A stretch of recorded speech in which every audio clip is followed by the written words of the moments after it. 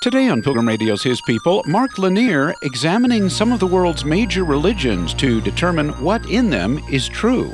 And so I take those religious systems and try to see where they've prepared, every heart's prepared to hear the gospel. See how they've been prepared and how they have some elements of truth, but then I put them to the test to show where they're missing truth, adhering to non-truth, and where the gospel is the answer to the shortcomings of their religious faith.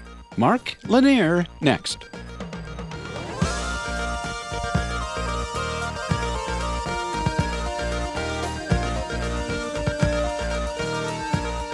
As a trial attorney, Mark Lanier uses many tools, including probing questions to seek for truth. He questions some of the world's major religions in his new book, Religions on Trial. A lawyer examines Buddhism, Hinduism, Islam, and more. Mark, this book completes a trilogy of books. Tell us about the first two and how Religions on Trial fits in. Well, I started out with the basic question that rose out of my dialogues with some of my son's friends. My son was getting 2 graduate degrees from Oxford University, his master's and his DPhil in philosophy and logic. And so many of the friends over there were people who did not think that you could be a rational person and an intelligent person and be a Christian. And so I thought, well, okay, I spend a living putting issues to trial. We've developed a court system in America that we have enough confidence in that will put people to death, will take children from parents, will bankrupt corporations. It is the best mechanism we've got for finding truth in our society. And so I thought I'll take those tools and I'll put it to the test. Let's put Christianity to the test, the tenets and fundamentals of the Christian faith, and see whether or not a rational jury might believe it. And so that was book 1. Book 2 was, okay, let's do the same thing with atheism and agnosticism. Let's put those to in a sense, the legal test to see whether or not in a court of law, I suspect a jury might agree or disagree with those philosophical approaches to life. Mm-hmm. And so I did that. And then volume 3, to kind of finish it off, was, well, let's look at the major religious systems of the world and measure them by a fair and appropriate criteria to see whether or not they are valid answers to the reality of existence. And so that's this third, Religions on Trial. And you write that this is actually your favorite book? I think it may be. I think some of that is the first book came out 7 years ago, and I've grown as a person and I've grown in my understanding. But what I really liked about this book was I took a fundamental premise of Christianity and I put it to test. The fundamental premise is the Christian believes, because the Bible teaches, that God is truth and that God has put his truth into the world. So we have his truth as revealed in Scripture, but we also have his truth as revealed in the world. And anybody in the world who wants to try and understand the world, we are attracted to truth the way metal is to a magnet. And when we get that truth, we glom onto it and we hold it tight because it's in our heart and soul. It's a convicted truth. It's something of which we're confident. And so I expect that as a Christian, that I can look into almost any genuine belief system in the world, and I'll find elements of truth there. Now, I don't find the great truths that God has presented through the history and the Bible that we've got, but I will find elements of truth. And so it's understandable why you'll have some earnest, wonderful people who practice Buddhism, for example, who have found something that they know confidently to be true. The problem is there are other parts of Buddhism that are not true, and they're missing the truth of the Christian Messiah, Jesus. Mm-hmm. And so I take those religious systems and try to see where they've prepared, every heart's prepared to hear the gospel. See how they've been prepared and how they have some elements of truth, but then I put them to the test to show where they're missing truth, adhering to non-truth, and where the gospel is the answer to the shortcomings of their religious faith. Well, it's very interesting. In the opening pages of your book, as you explain, you examine 7 different well-known religious systems in your book, but you say a complete examination of each one is unnecessary, and you illustrate that statement with an approach you take, it sounds like, normally in trial cases, but you explain it in light of the very first jury trial dealing with the nation's opioid epidemic. So one of the key things that any judge needs to do in a trial is they need to serve as a gatekeeper for evidence. I can find an expert witness who will say anything I want him to say if I pay him money. But those expert witnesses are not allowed to testify in a trial. The judge has criteria by which witnesses are allowed to testify. There have to be elements to keep junk science out of the courtroom, for example. I mean, I can find someone to put on the stand who will tell me the earth is flat, but a judge isn't going to let that happen. Yeah. And so you've got to meet certain criteria. And so I thought, well, let's apply that same approach to religious systems. Let's come up with criteria that will help us discern whether or not the religious system is one that is consistently valid and truthful, or whether or not there are some pretty big holes in it. Well, and I especially like, as you illustrate this particular trial, and they brought forth an expert witness who, at least at first, seemed very credible, very convincing. You point out you don't need to discredit everything the witness says. In other words, you don't need to discredit every point of these religions, but just blow a big hole in some aspect of the credibility of the expert. Bill, this book's only a couple hundred pages long. If I wanted to dissect Islam, for example, I could I could easily write a 2,000-page treatise, 10 times as long, to dissect and explain so many different things that are invalid with it. But instead, I approach this the way I do a trial, in that, for example, in the opioid trial, the judge said, you have this amount of time. That's all. You can use X number of hours, and when you're out of time, you're done. And so what I had to do is not take that witness that I could cross-examine brutally and bring to their knees, whimpering in tears after 5 days of brutal questioning. Instead, I had about 2.5 hours. And so what I had to do is not send in the entire military. I needed to send in a sniper, and I needed to find give me one strategic hole in the bottom of the ship and I can sink the ship. And so, for example, with Islam is a history-based faith. The Islam believes that every word, nay, every syllable in the Quran was given by God to Muhammad and is precisely correct historically as well as theologically. Now, if that is the case, then if we can find flaws in the history of Islam or in the history given in the Quran, then certainly the Quran does not measure up to what it is claimed to be, and the whole ship goes down once you have that hole. Well, my guest today on His People is Mr. Mark Lanier. He's a trial attorney and founder of the Lanier Law Firm. We're talking about his new book, Religions on Trial. A Lawyer Examines Buddhism, Hinduism, Islam, and more. And Mark, you divide these religions you look at into, I think you call them 3 buckets or 3 lists. And can you give us those 3 buckets and what religions are in each one of them? Sure. So in the first bucket, I deal with what are really kind of the Eastern religions or the mystical religions.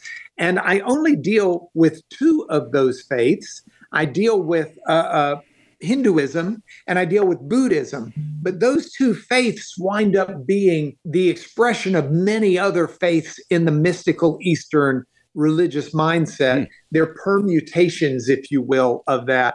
And so we cover a lot by covering that. The second bucket are historical religions. And these are religions that are rooted in history. And those chronologically are Judaism, first and foremost, followed by Islam. And then for a modern expression, I threw in Mormonism as well. Though my LDS friends would tell me that that's not fair, that they are a Christian religion, to me, they are a faith that needs its own independent examination because they have their own independent theology and they have their own independent scriptures apart from those that are deemed appropriate in Christian faith.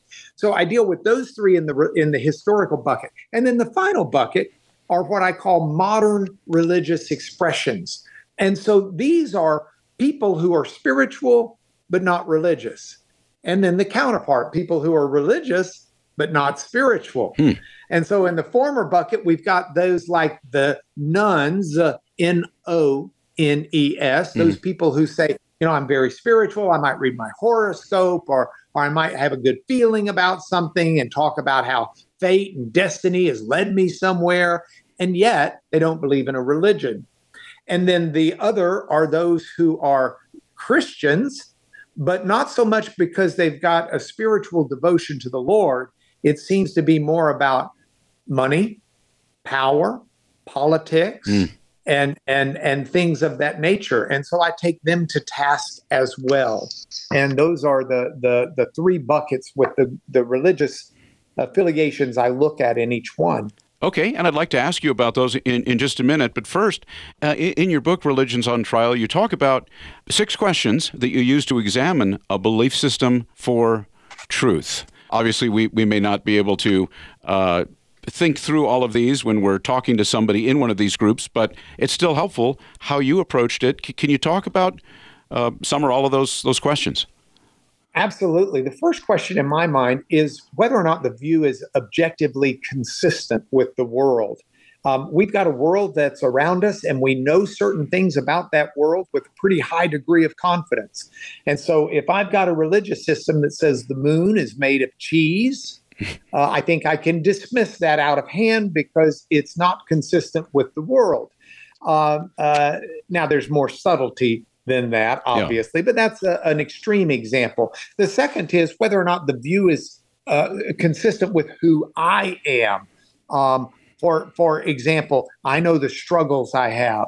And if I've got a religious system that says that humanity can be perfect and without flaw, then I can tell you subjectively, that's not right, doesn't happen, can't happen, try as I might. The third question I have is whether or not my religious system's view of the world is consistent with the view that I have personally. So, for example, in an absurd example, one of our daughters was a vegetarian because she thought that animals were not treated properly, and she wanted to be outspoken on that issue. So for at least a year, she was a vegetarian. And then one morning we were at a breakfast buffet at a hotel, and she went through the breakfast buffet and she came back with bacon on her plate. And I said to her, Gracie, animal rights, you're a vegetarian. And she looked at me with a stunned look on her face and said, well, Dad, not when there's bacon. And so we need it to be consistent. My fourth question or criteria is whether or not it's livable. I can have the best religious view in the world, but if it's not livable, I think that's a pretty good indication it's not an accurate view of reality. And then my fifth one is whether or not it answers life's big questions. What are right and wrong, and how did we get that established? Why are we here? Why do I have this feeling I'm meant for more in life? What are these internal drives? Why is justice and fairness so important to me? Those types of things. And then the sixth and last question or criteria is whether or not it makes for good people and good society. And does this build up or does this tear down?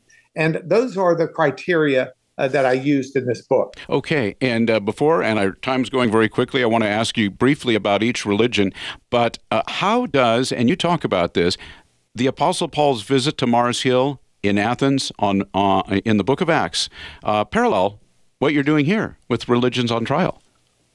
what Paul was able to do is go to Acts and use his great theological and philosophical training to engage those top flight thinkers of his day on their own ground.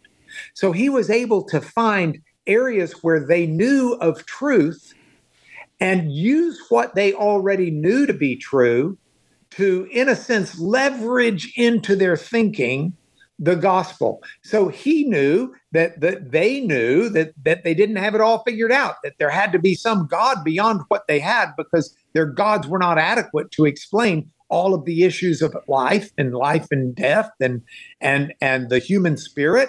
And so Paul was able to say, hey, I perceive you are a religious people. I see your tomb to the unknown God and or not tomb, altar to the unknown God. Let me tell you about him. This is the God who, and he quotes their poets and he takes their truth and then opens their horizons to see the greater truth of God and the gospel of Jesus Christ. Well, thank you for that. And I hope this isn't moving too quickly and making things too concise, but I'm wondering if it would be possible to look briefly at each bucket and each religion in each bucket, and to describe perhaps an area of truth that you see in each and an area that's inconsistent with reality as you perceive it as a Christian. Perhaps we could start with the mystical bucket and Buddhism and then Hinduism. Sure. In fact, I'll start with Hinduism because I think I ordered it that way in the book. Okay. Hinduism is almost not a religion. It's almost something that's just named after the people on the other side of the Hindu or Indus River. And yet it's become a religious ideology. But you can be a Hindu and believe anything you want. You can believe in 1,000,000 gods, 1,000 gods, 3 gods, 1 God, no God. I know some people who claim to be Hindu atheists. I know some who claim to be Hindu Christians. The idea being that all of these roads will get you to where you need to be. Just experience this life and try to grow as a person and who you are. And I live in Houston, Texas. We have an interstate that goes through the middle of our town. It's called Interstate 10. Interstate 10, if you drive it west, will go to Los Angeles and stop at the Pacific Ocean. If you drive it east, it'll go to Florida and stop at the Atlantic Ocean. Now, if I want to go to Chicago, I can't take I-10. I-10's only going to LA and points between, and Florida and points between. It isn't going from Houston up to Chicago. I got no shot. It defies our basic understanding of the world to say all paths lead to the same end.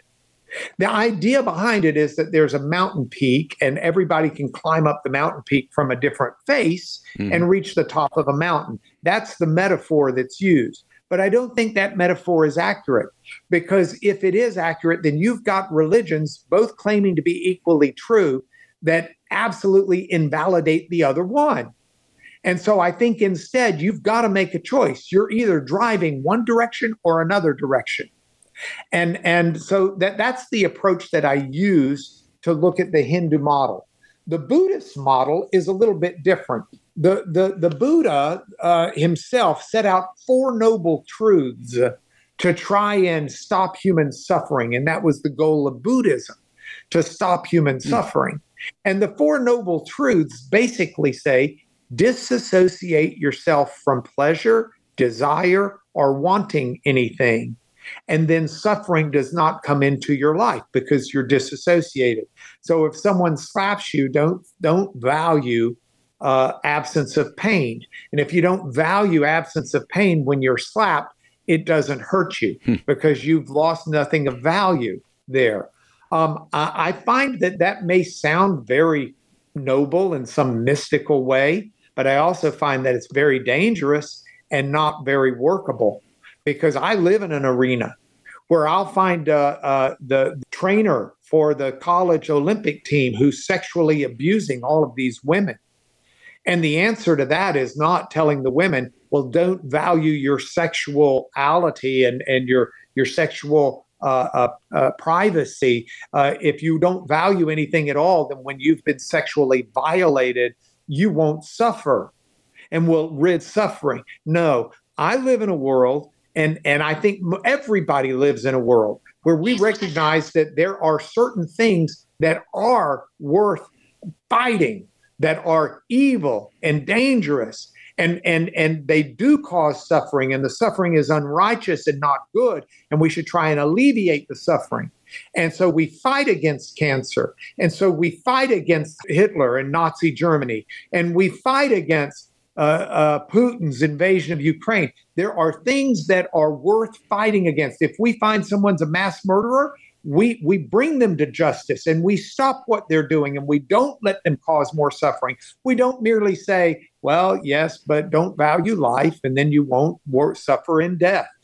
That's not a valid answer for most people in this world when push comes to shove. And do you find elements, you say you find elements of truth in these religions as well? Sure, absolutely. So take, for example, suffering. Jesus taught to seek first the kingdom of God and his righteousness, and everything would be added to it.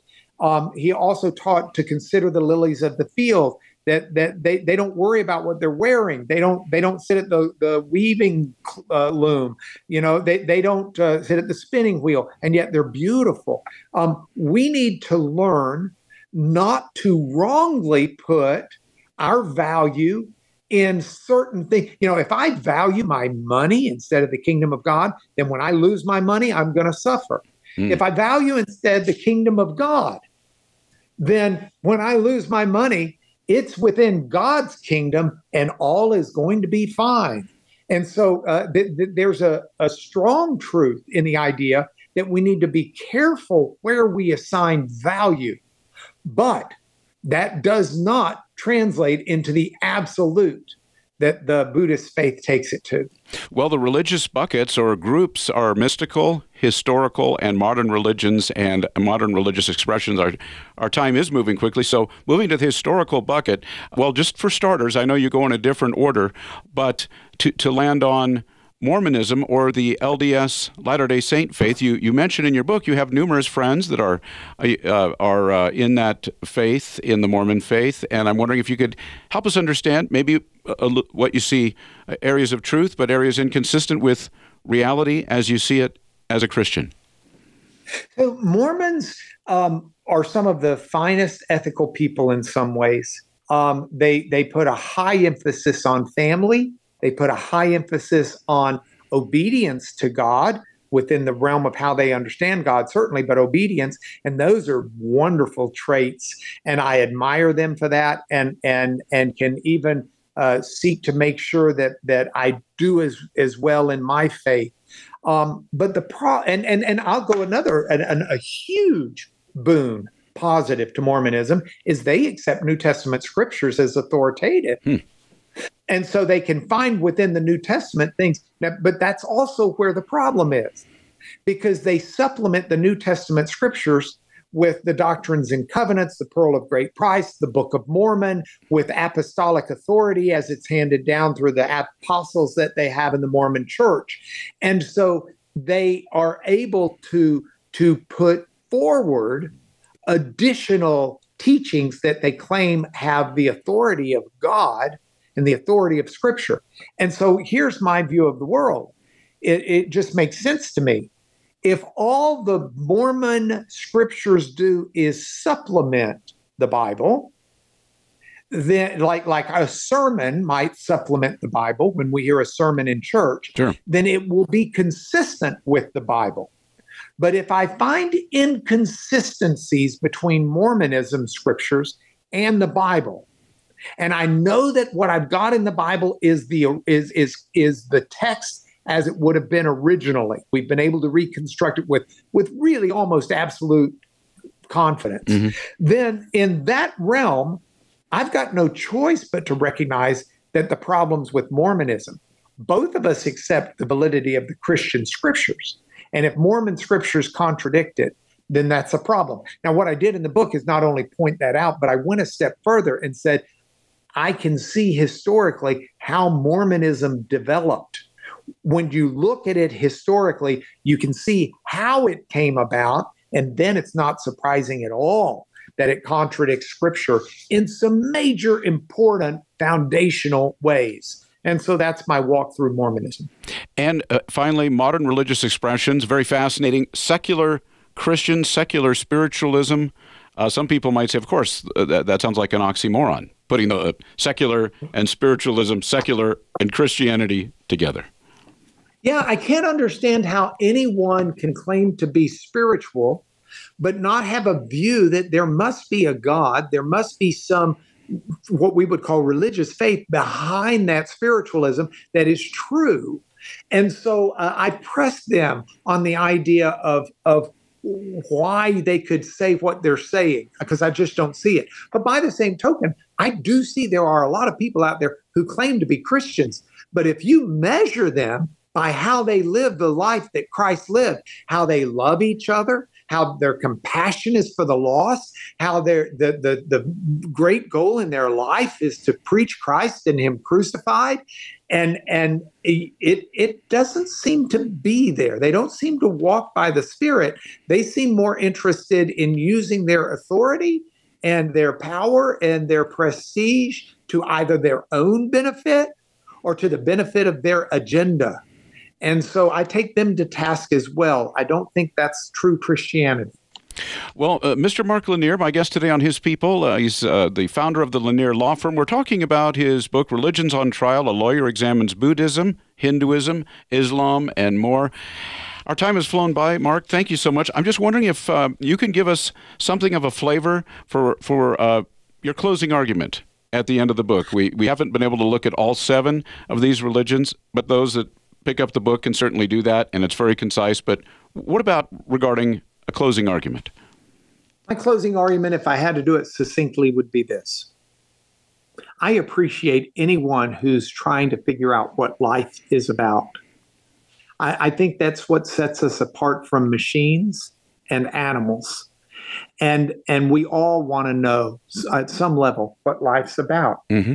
And the thing about life is we should be able to answer some of those basic questions that give life meaning in a way that's consistent with the world, with ourselves, and with others around us. And I think if we try to do that, we will come to truth. But I think the truth will be the biblical basics that there is an infinite, personal, and moral God who made humanity in His image.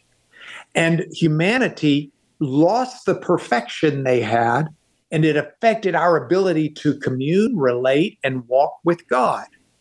But God, out of love and compassion and His character, said that He would fix that problem, and He would restore to us a perfection that allows an eternal fellowship with Him.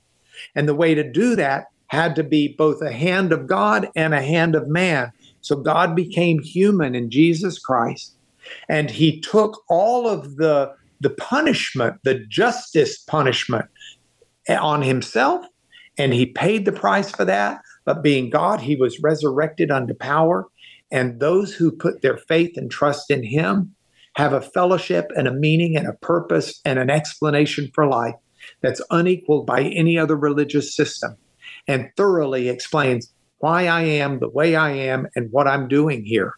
You've been listening to His People on Pilgrim Radio. Many thanks to our guest, Mark Lanier, trial attorney and founder of the Lanier Law Firm and author of Religions on Trial. Coming up on tomorrow's program, it's Francis Sue on coming to Christ as a college student studying mathematics. Yeah, I mean, it was a way that I began to ask some of the bigger questions in life. Like, what am I doing here? What's the point of life, right? Even to the point of despairing of life. I never got to the point where I was about to take my own life, but I could certainly see a way in which I could be led that way. Because suddenly everything that I based the sense of what life was about was being shaken. That's tomorrow at the same time, right here on His People. Thanks for listening.